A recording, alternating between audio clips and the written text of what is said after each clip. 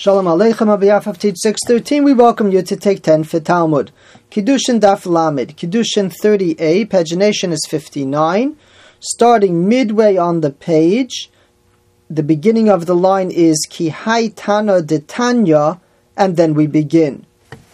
The Gemara over here is discussing the responsibility of a parent to educate the child, and quotes a pasuk that says, V'limaditem osam es b'neichem, you shall teach it to your sons, ainli ela b'neichem, I only know your sons, b'nei v'neichem minai, and how do I know even your grandsons? Talmud lomar v'hodatam levanecha v'livnei vanecha, you should teach them to your children and to your children's children. Imkein ma Talmud lomar b'neichem, so then why does it say sons? What's it coming to exclude if grandsons are not excluded?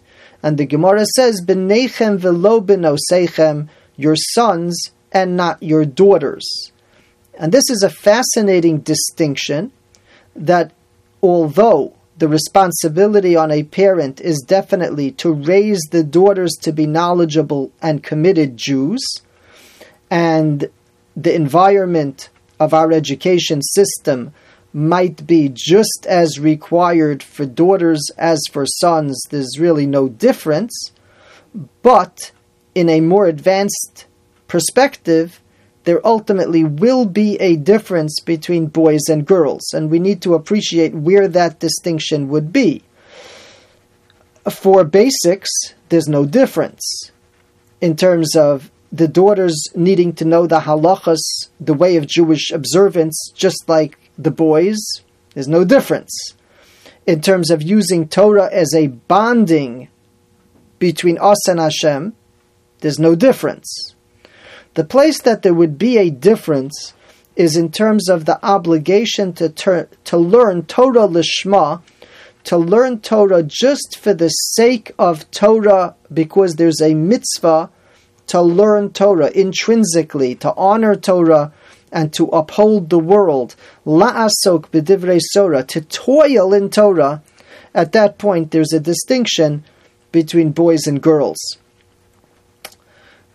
So, in terms of birchas haTorah, to recite the bracha, that there's a mitzvah of Torah, the girls and women do recite that bracha as well. But again, in that more advanced state, which unfortunately many Jews never reach, because first we're studying for observance sake, we're studying to bond with Hashem, to understand what this Judaism thing is, to understand our role in it. All of that is equal for boys and girls. But when it gets to far more advanced levels, there would be a distinction. Again, the term that's typically used is Torah lishma. Torah for the sake of Torah alone, while a woman could do that, but it's not obligatory, and it's not an obligation on the father to bring her to that great level. The main thrust of our Gemara, though, is the inclusion which the Gemara just presented, which is not only sons, but even grandsons. And in that vein, the Gemara continues, Omer Rabbi Yeshua ben Levi, Kol ha-melamed es ben beno Torah, anybody who teaches his grandson Torah, meaning even his grandson Torah, Male alav hakosav ki'ilu kibla mehar Sinai, the Torah considers it that you received it from Har Sinai. In other words, if you teach your son Torah, certainly ki'ilu kibla mehar Sinai, but even on your grandson's learning, it's as if you received it from Har Sinai, meaning you are a conduit from Har Sinai to teach it to your child, which is a remarkable perspective when we teach Torah, whether it's in the classroom or at home, to realize that the role of a parent or teacher is to be an accurate conduit of Torah, linking back all the way to Har Sinai when Hashem gave us the Torah. Shenemar, it's based on this pasuk, V'hodatam levanecha v'livnei vanecha, Teach it to your child and your grandchild. V'samuch le'yom asher amadata lefnei Hashem Elokecha b'chorev, on that great day when you stood in front of Hashem in Chorev, another word for Har Sinai. The Gemara continues with a practical story. Rabbi Chia bar Abba Ashkeche Rabbi Yeshua ben Levi Deshadi Disna Areshe. He saw this great rabbi rushing in the morning. He didn't have time to put on his full regalia, his hat. Instead, he only put on a quick covering. That's all he had as he ran out. And he was bringing his child to the place of gathering for study. Amalei, Maikulei, what's the big rush? Amalei, and he answered, Mizute Maidechsiv, is it small to you that which is written? And he quotes the pasuk that we just learnt, that it's like receiving the Torah from Har Sinai. And it would seem from the story that this is even just bringing your children to the yeshiva. It doesn't even say that he's the one who was the teacher. He was bringing the child, and the experience is reliving the experience of Har Sinai as we transmit that to the next generation. The Gemara says, Mikan va'elach, from then on, based on this lesson of Rabbi Yeshua ben Levi, Rabbi Chia bar Abba lotom umtza, Rabbi Chia bar Abba would not eat in the morning, ademikri liyanuka umosfei, until he studied with the child and learned something new and added on to the learning.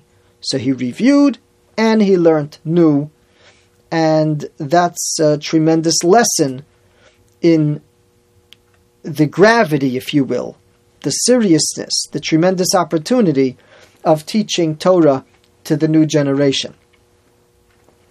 On the very bottom of the page, one line up, we have another important perspective regarding Torah study. Tanu Rabbanan, we learned, Vishinantam, which means, and you should teach them. But interestingly enough, the root word here is shein, a tooth.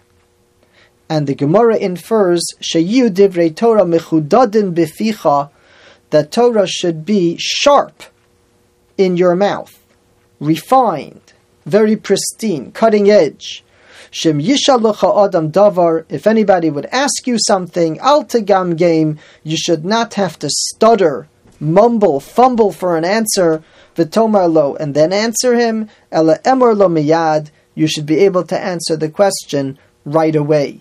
Person should be proficient in Torah. This analogy to the human body is a remarkable analogy. If you'll think about it, on the human body, there is one place that's like a razor, like a knife. It functions with sharpness to cut through things, and that's the teeth. And it's by the mouth. And Torah is transmitted by the mouth, by communication. And over there by the mouth, the word vishinantam, and you should teach them, makes reference to the teeth, cutting edge, able to cut clearly between two things with precision.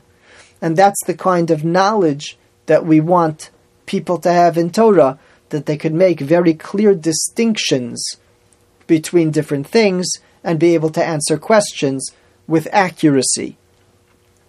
Rav Shamshon Raphael Hirsch makes a fascinating additional observation.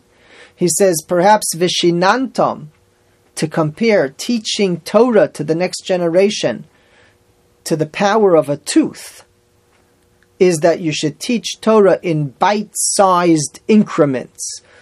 Don't do overload. Just like the tooth has the ability to chomp the food in a way that the body can digest it, so too intellectually one should transmit the information in a way that the person is able to digest it, so to speak, and absorb the material effectively. Yasher Koach, thank you for joining.